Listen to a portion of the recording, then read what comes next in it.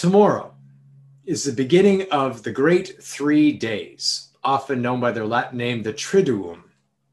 And what's tomorrow called again? Holy Thursday or Maundy Thursday?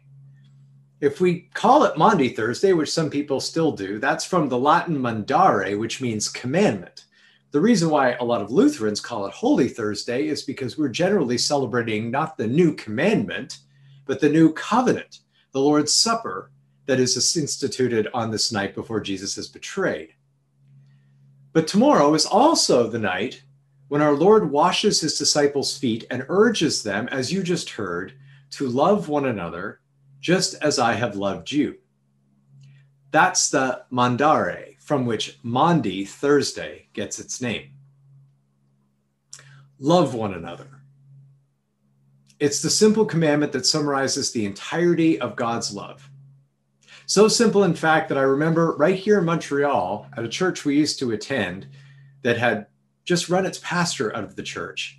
A guest pastor came and preached on this exact text and simply stood up and said, "A new commandment I give to you, that you love one another. I think this text is self-explanatory. Amen."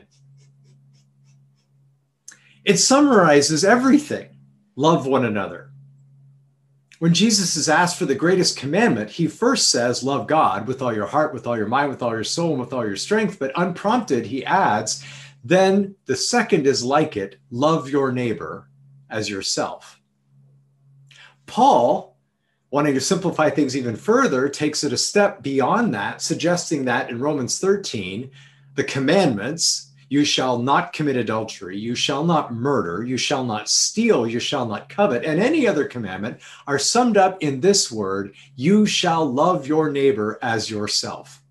Love does no wrong to a neighbor, Paul wrote. Therefore, love is the fulfilling of the law. But as the old song used to go, what is love? What is the evidence, since that's our theme for this week, that love for our Lord exists? True love shows up in any number of Jesus's parables. And in fact, it's right there in the middle of the Lord's Prayer. But you might not have expected it or understood it that way. Because true love is not giving gifts at Christmas or washing your dad's car unprompted or spending time with a friend or remembering to call a relative.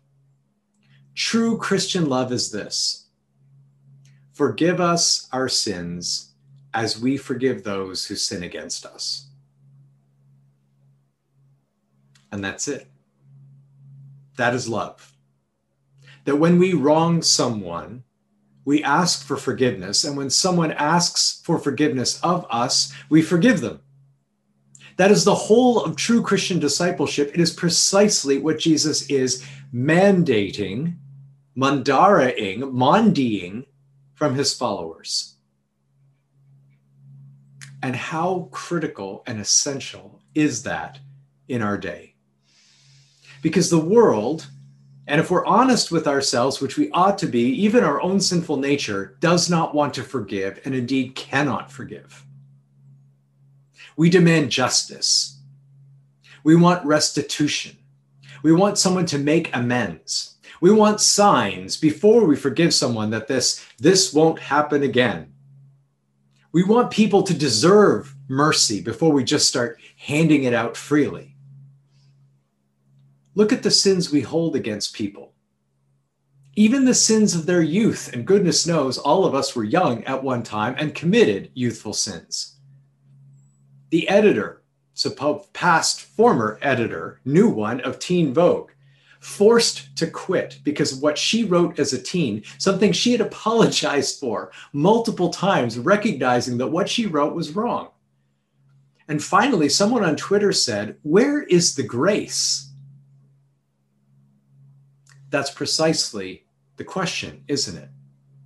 And it's why Jesus is raising up disciples who are able to hear the words, "I'm sorry," and say, "I forgive you." The reality is that the world cannot forgive. Christian love looks at a wrong and a repentant wrongdoer and says, "I forgive you." Because that's how Jesus loves us. He looks down on his executioners, even the ones with the hammer in hand, driving the nails through his wrists, and says, Father, forgive them. They don't know what they're doing. Stephen, the first Christian martyr, prays the same prayer as the council picks up stones and stones him to death. Do not hold this sin against them, Father. That is the hallmark of what makes a Christian a Christian. That we accept that we couldn't be forgiven for our sins, but God did it anyway in his Son at the cross. And that we in turn are able to look at those who have wronged us and say, I extend to you the same grace. If you're looking for evidence that Christ is being followed, don't look for perfection. Don't look for holy people, but do look for people that can say, I'm sorry, and who are also able to say, I forgive you. That is where people are loving each other precisely as Christ has loved them. In the name of Jesus Christ. Amen.